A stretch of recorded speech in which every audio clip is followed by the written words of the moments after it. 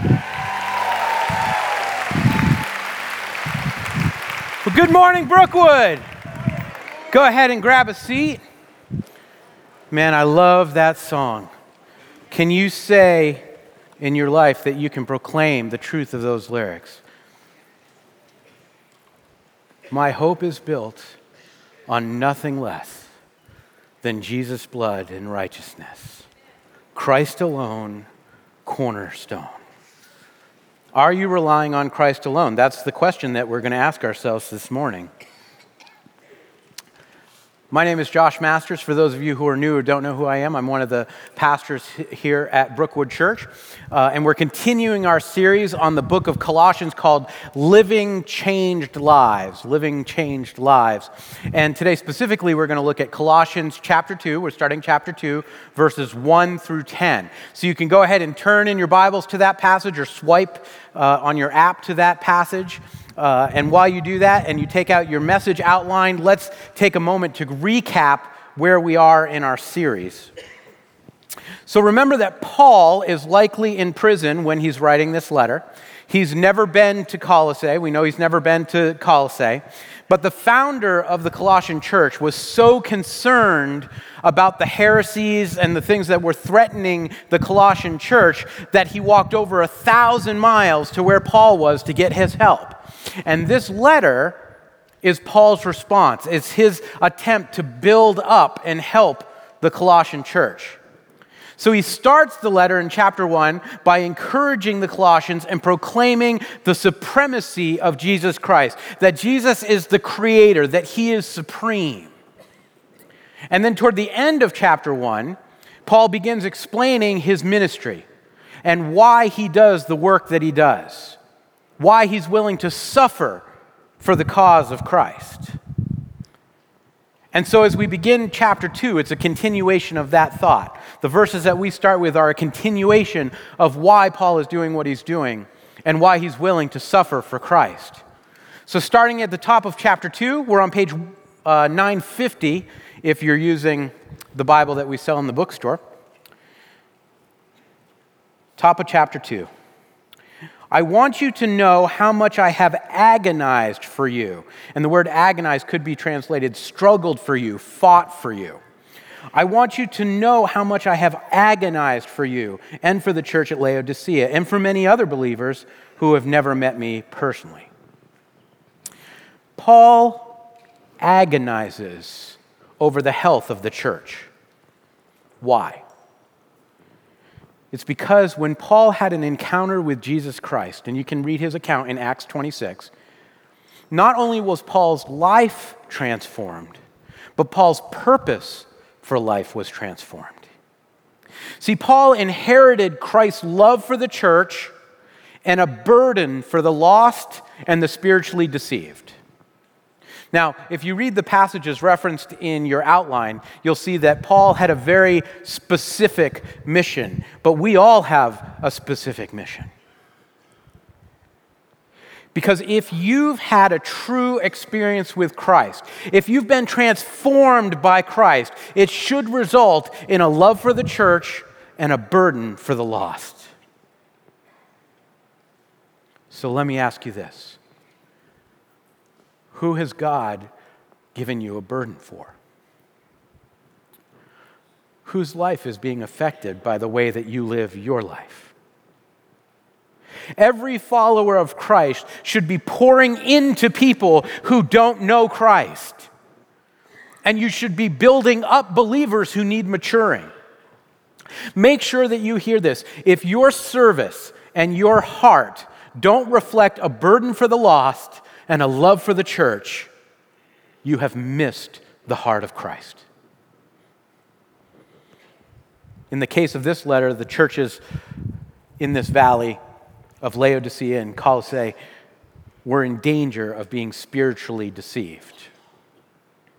That's why earlier in this letter, Paul said, this is from earlier in our series, but you must continue to believe this truth and stand firmly in it. Don't drift away from the assurance you received when you heard the good news. Colossians 1:23. So what was Paul's prayer for them? His desire for a healthy church was this, verse 2. I want them to be encouraged and knit together by strong ties of love. I want them to have complete confidence that they understand God's mysterious plan, which is Christ himself.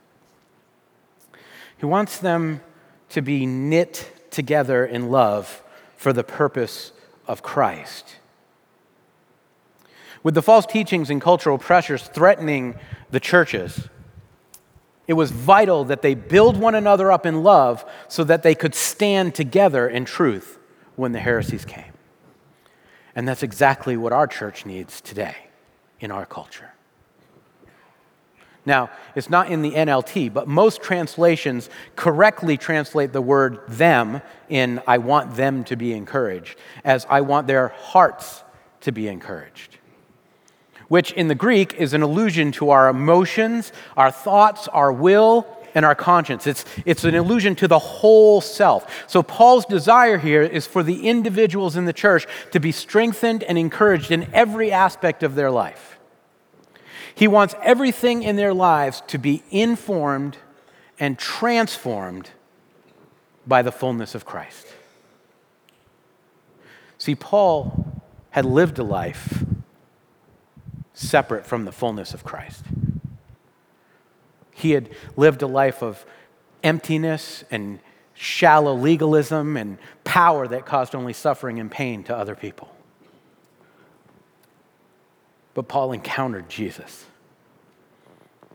And when he experienced the fullness of Christ, his life was transformed. He gave up everything that the world had given him just so that he could have the opportunity to help other people have that same encounter with Jesus Christ. Are you doing that with your life? That's why Paul wrote this letter. To remind the Colossians that everything they need is found in Jesus Christ. That's our first fill-in. Experiencing the fullness of Christ produces. Experiencing the fullness of Christ produces what? What do you gain in your life when you experience the fullness of Christ? Well, the first thing is this: complete confidence. Complete confidence. Remember Paul's warning in chapter 1. Don't drift away from the assurance you receive when you heard the good news. Let's continue reading. But actually, let's just back up a little bit, back to the middle of verse 2 so that we can get the flavor of it. I want them to be encouraged and knit together by strong ties of love. I want them to have complete confidence that they understand God's mysterious plan, which is Christ himself. In him lie hidden all the treasures of wisdom and knowledge. I'm telling you this so no one will deceive you with well-crafted arguments. For though I am far away from you, my heart is with you, and I rejoice that you are living as you should, and that your faith in Christ is strong. See, the Colossians had grabbed hold of the gospel, but several forces were working against their relationship with Jesus. One was a push to embrace the legalism of the Jewish culture and the rituals that Paul had once lived by. Those were false teachings from within the faith. We'll talk more about that in the coming weeks, but what Paul is coming and talking about here is forces from outside the faith trying to work their way into the faith. The churches at Colossae, Laodicea, and Hierapolis, who would have all read this letter, were located in the Lycus Valley. Those cities in the entire region were very influenced by Greek culture. That was the culture that they lived in. And the Greek culture was all about philosophy and knowledge. They found their identity in debating ideas. I think I kind of understand that life a little bit. Some of you know that when I was running away from God, when I wasn't following God, I was involved in the film industry. And I was part of that artsy crowd that loved to sit around in coffee houses, smoking clove cigarettes and arguing about the existential meaning of black and white independent films. I spent most of my days trying to impress everyone around me with my knowledge and my insight, and I would say things like, the sluggish cinematography obviously represents the futility of life. I was an idiot. some people here would still say I'm an idiot, but it's in a different way. See, the problem with that life is it's never enough. You're never enough. Because you're only as good as your last clever insight. So I needed to constantly seek more knowledge and steal more ideas from people to impress other people that I didn't even really like. That's how many people in the Greek culture lived as well. They had a hunger for knowledge, and they loved discussing what they knew. Knowledge and wisdom was everything to them. So, when many of them heard the gospel, Christ alone, just Christ, it seemed impossible that Christ's sacrifice could be enough for salvation. Surely there must be some secret wisdom that you needed to attain. It must be Jesus in addition to knowledge, right? See, and that thinking opened the door for mysticism and pagan rituals and pagan gods and philosophies to all be incorporated into their understanding of Christ's gospel. That was the danger that these churches faced. But Paul is imploring them, what we just read in verse 2. I'm telling you this so no one will deceive you with well-crafted arguments. In essence, he's saying, don't allow all these outside forces to influence you. Ignore those outside ideas. I want you to understand and have complete confidence in the mystery of God's plan, but the divine secret has been revealed. The answer is Jesus Christ. That's it. That's the totality of God's plan for salvation. Only Christ. In Him lie hidden all the treasures of wisdom and knowledge. That's what he said in verse 3. Christ is all that's required. Any wisdom you need, any knowledge required to live a meaningful life is found in Christ alone, nowhere else. It doesn't come from arguing Aristotle. It doesn't come from worldly debate or how much knowledge you've acquired. True wisdom can only be found in one place. Look at Proverbs 2. Cry out for insight and ask for understanding. Search for them as you would for silver. Seek them like hidden treasures. Then you will understand what it means to fear the Lord. And you will gain knowledge of God. For the Lord grants wisdom. From His mouth come knowledge and understanding. You can have complete confidence and assurance in the mystery of God's plan through Jesus because He is the only source of ultimate truth. And unlike the wisdom of worldly philosophies, the point isn't to argue or collect or work harder.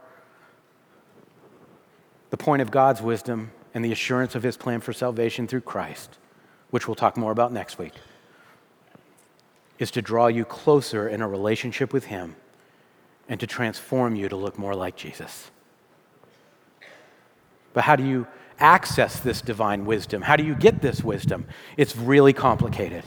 So make sure you pay attention. You might want to write it down. If you need wisdom, ask our generous God and He'll give it to you. He will not rebuke you for asking. That's it. You ask. When you're in a growing, intimate relationship with Christ, when He is the sole source of your confidence and your assurance, you simply ask. And the closer you are to Him, the easier it will be to know His will and recognize His wisdom. Do you have that kind of relationship with Jesus? Or are there distractions in your life? See, the primary danger of the Colossian church wasn't that they didn't believe in Jesus. It wasn't that they rejected Jesus. It's that they were trying to add things to Jesus. So the question is, are you doing the same thing?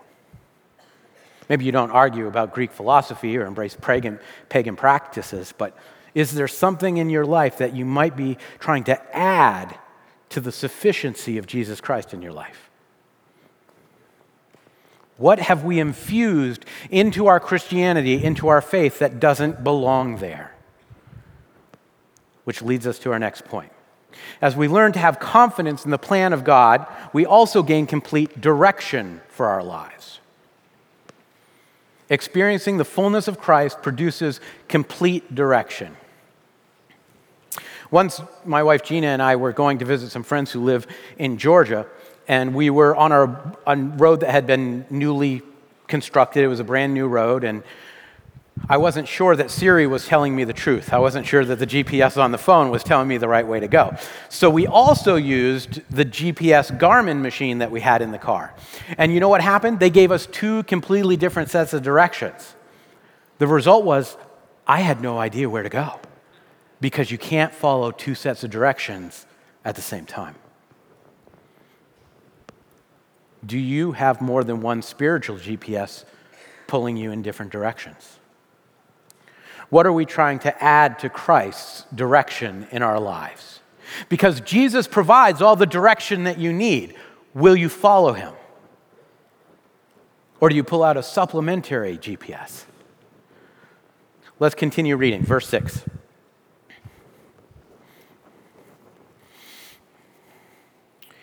And now, just as you accepted Christ Jesus as your Lord, you must continue to follow him. Let your roots grow down into him, and let your lives be built on him. Then your faith will grow strong in the truth you were taught, and you will overflow with thankfulness. How many of you wake up every day completely overflowing with thankfulness? A couple hands. Scripture says gratitude is the result of building your life on Christ. So if you're not overwhelmed with a sense of thanksgiving for everything in your life, is your life really built on Jesus? I'm talking to me too. This is what Jesus said. Anyone who listens to my teachings and follows it is wise, like a person who builds a house on solid rock. Though the rains come in torrents and the floodwaters rise and the winds beat against the house, it won't collapse because it's built on bedrock. But anyone who hears my teaching and doesn't obey it is foolish, like a person who builds a house on sand. When the rains and floods come and the winds beat against that house, it will collapse with a mighty crash. My friend Jim Fowler, who's one of our CR team leaders, Celebrate Recovery team leaders here at Brookwood, taught on this passage earlier this year. And he said this: if you're not sure how solid your foundation is, stop construction. Evaluate your relationship with Jesus, and if something is off, stop construction. Stop and ask him how he wants to transform you before you continue to build on the sand. Our text says, let your roots grow down into him, verse 7. What do roots provide? What? Sustenance? Yep. Support, stability? Yep. Sustenance and stability. Jesus should be the source of our sustenance, our nourishment, and our stability. What is your life truly built on? What have you rooted yourself down into? See, we face the same danger as the Colossians did. Is it Jesus alone you rely on, or is it Jesus plus something else? Is it Jesus plus knowledge, like the Greeks? Is it Jesus plus my success? Does your direction and security come from work? Does it come from having money and self-reliance? Does your giving reflect a life rooted in Christ and his kingdom? Is it Jesus plus my politics? Ooh. Are you directed by your politics more than Jesus? Now be careful, because I know it's easy to say, well, my politics are informed by my faith. My politics are based on my faith. Are they really? Because I'm going to be honest and I'm going to be blunt. I see a lot of Facebook posts from people who call themselves Christians that are political, that in no way reflect the life of Jesus Christ. Stop it.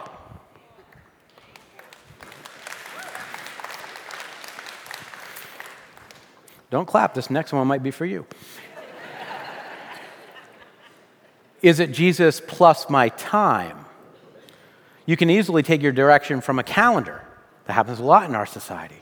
Is your life built on your own to-do list and calendar events? Does your service reflect a life built on Christ?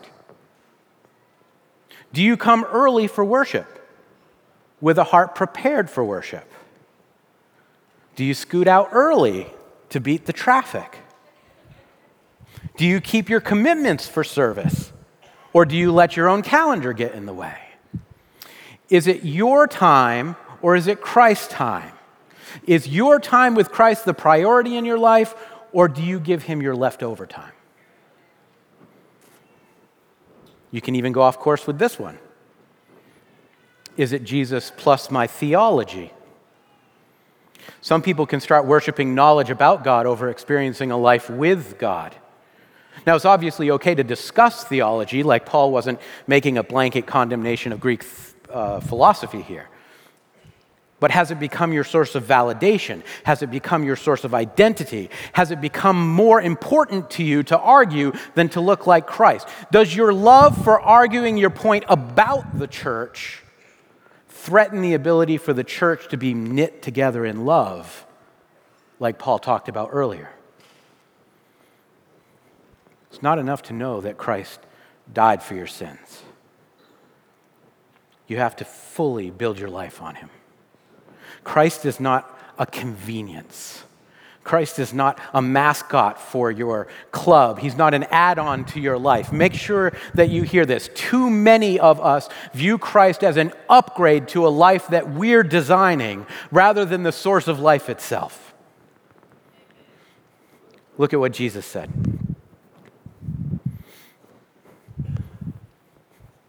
I am the way, the truth, the life. No one can come to the Father except through me. There's only one way to the Father. It's through Jesus Christ. The term Christian came from Antioch, but do you know what the early church called themselves? Somebody said it. The Way. Followers of the Way. Jesus is the only direction we need in our lives. He is the way. He's the only way. Build your life on Jesus alone, and you will find stability, you will find sustenance, and you will find direction. It's a well-known passage, but look at Proverbs 3, 5, and 6. Trust in the Lord with all your heart. Do not depend on your own understanding. Seek his will in all you do, and he will show you which path to take. He will make your path straight. But you have to seek his will in all you do. Not some of the things you do, all that you do. Look at verse 6 in our text again. And now, just as you accepted Christ Jesus as your Lord, you must continue to follow him. You have to follow Christ alone. You can't choose two separate directions. We know the result. We know the result because of Laodicea. This letter was addressed to the Colossians, but we know from chapter 4 that Paul anticipated it would be read by the other two churches in the valley as well. And we know that Laodicea didn't choose a direction. We know that they stayed conflicted because only 30 or so years later, Jesus Christ himself dictates a follow-up letter to the Laodiceans. And in part, he says this. This is the message from the one who is the Amen, the faithful and true witness, the beginning of God's new creation. I know all the things that you do, that you're neither hot nor cold. I wish that you were one or the other.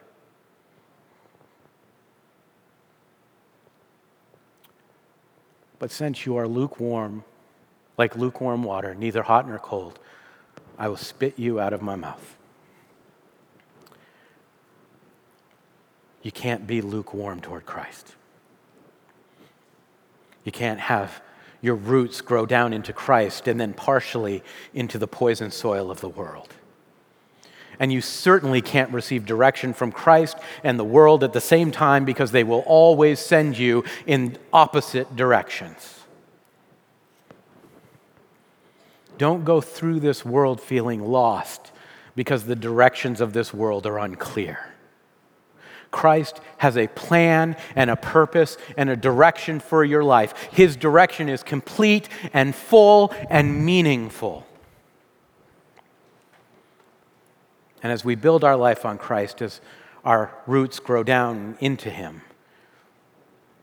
we find freedom, real freedom. Experiencing the fullness of Christ produces complete freedom. And we don't have time this morning, but read the verses that are listed in your outline about freedom. Last week, Pastor Mike, who's our outreach pastor, talked about our calling, suffering for Christ. One of the reasons that unbelievers resist God's call is because they're afraid of what they're going to have to give up.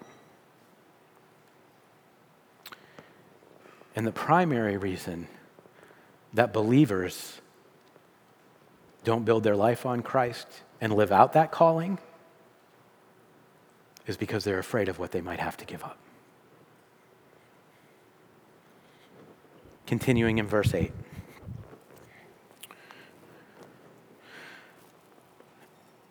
Don't let anyone capture you. Capture is an important word here. Don't let anyone capture you with empty philosophies and high-sounding nonsense that come from human thinking and from spiritual powers of this world rather than from Christ. The philosophies and distractions of this world are a trap. The word capture here was most often used to describe plunder that was stolen from a ship.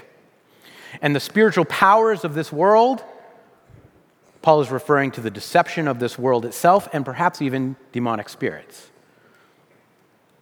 See, the great lie of the enemy in this fallen world is that following Christ will shackle you, but you are already shackled. The world wants to carry you away like plunder.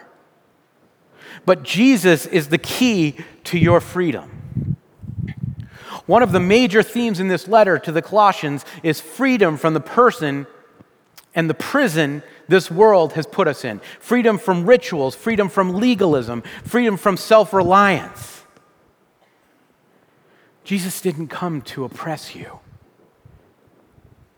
He came to set you free. He came to give you freedom. He stood in the synagogue and he proclaimed, "The Spirit of the Lord is upon me, for he has anointed me to bring good news to the poor. He has sent me to proclaim that captives will be released, that the blind will see, that the oppressed will be set free, and that the time of the Lord's favor has come." Freedom. And he has the authority to fulfill that promise because he is God. Our theme verse is at the top of your outline. For in Christ lives all the fullness of God in human body. See, the Greeks embraced this idea that the body, in fact, all matter, was evil. So one of the heresies threatening the Colossian church was the idea that Jesus couldn't possibly be both human and divine. They believed something divine and perfect couldn't take physical form because a physical form would be evil. So how can something perfect become something evil? But Paul refutes that here. In Christ lives all the fullness of God in human body. Look at this. In the book of John, Philip says to Jesus, "Show us the Father and we will be satisfied." And Jesus replied, "Have you been with me all this time, Philip? And yet you still don't know who I am. Anyone who's seen me has seen the Father. So why are you asking me to show him to you? Don't you believe that I'm in the Father and the Father is in me? Don't you know who I am?" Is Jesus asking you that question this morning?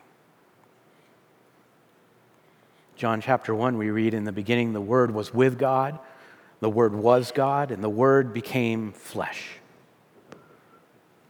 Look at this. Though he was God, he did not think of equality with God as something to cling to. Instead, he gave up his divine privileges. He took the humble position of a slave, and he was born a human being. Jesus is fully God and fully human. We can have complete understanding and confidence. We can have completely reliable direction and complete freedom because Jesus is complete.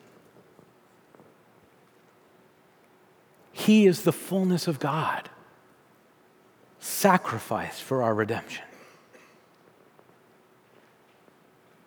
But there's another gift that we receive. One more for today. Verse 10.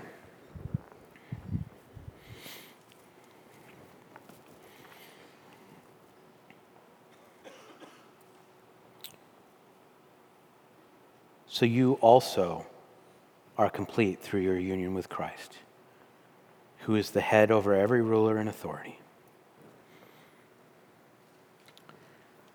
You are also complete.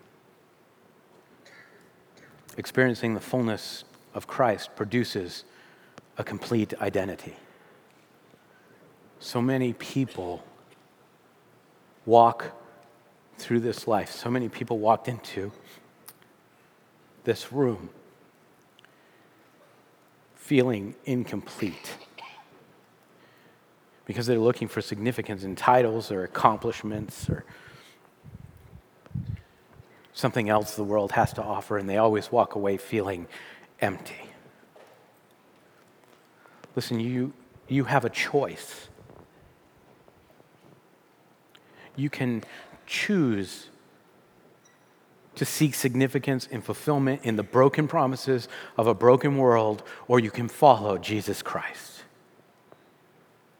When you are alive with Christ, and we'll talk about that more next week, what that means to be alive in Christ, but when you are alive with Christ, your identity is complete because the one who lives in you is complete.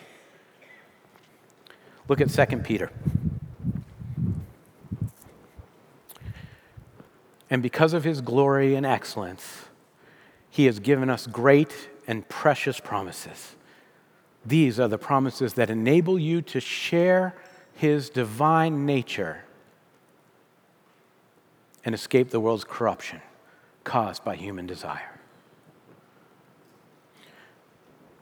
When you experience the fullness of Christ, you inherit his fullness. You share in his divine nature. No worldly philosophy can ever have any real power over you. No struggle can have real power over you because you live in Christ, who, as our verse said, is the head over every other ruler and authority. Which means that through Christ, you can have authority over the things that are trying to take you captive. You can have authority over the things that the world is trying to throw at you, because the one that lives in you is greater than the one who's throwing things at you. Throw out what the world is telling you about who you are. They're lies. Because the world will tell you that you have no value, that you can be tossed aside. The world will tell you that you are not complete and that you will never be complete. But when your life is built on Jesus Christ, when your roots grow down into him, you cannot be knocked over. Your roots cannot be dug up, no matter what your weaknesses are. Because when Paul struggled with his own weaknesses, you know what God, he said, my grace is sufficient and I work best in your weakness. The philosophies of this world will tell you that you are insignificant, but the gospel of Jesus Christ tells you something else. The gospel of Jesus Christ says that you are a child of the Most High God, that you are chosen and accepted. You're his special possession, that you were bought at a price, that you are set free. The gospel of Jesus Christ says that you are loved and you are redeemed and you are complete. Don't choose the world over that.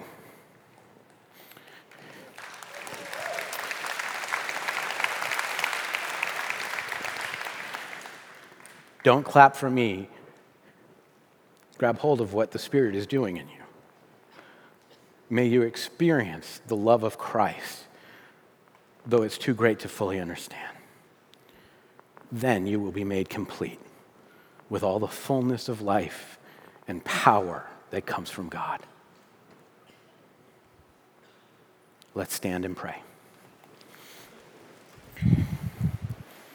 After we're done, our care partners will be down front to pray with you. If you want someone to pray with you or anoint you with oil, they're going to come now.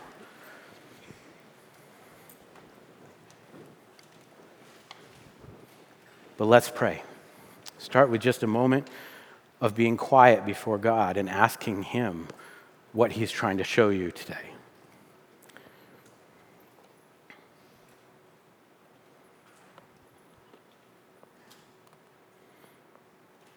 Father God, we thank you that you are a God who sees us, that you see our brokenness, you see our pain,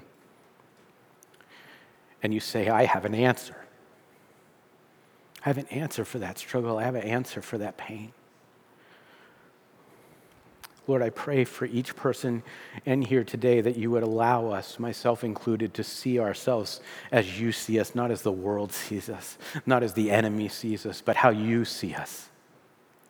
And we know that to do that, we need to root ourselves into you. We need to build our lives on you. We don't know how to do that always, so show us. Show us how to build our lives on you. Teach us to grow our roots into you so that we can feel this fullness and this completion that you offer. We give you praise because you are a God that is worthy of praise.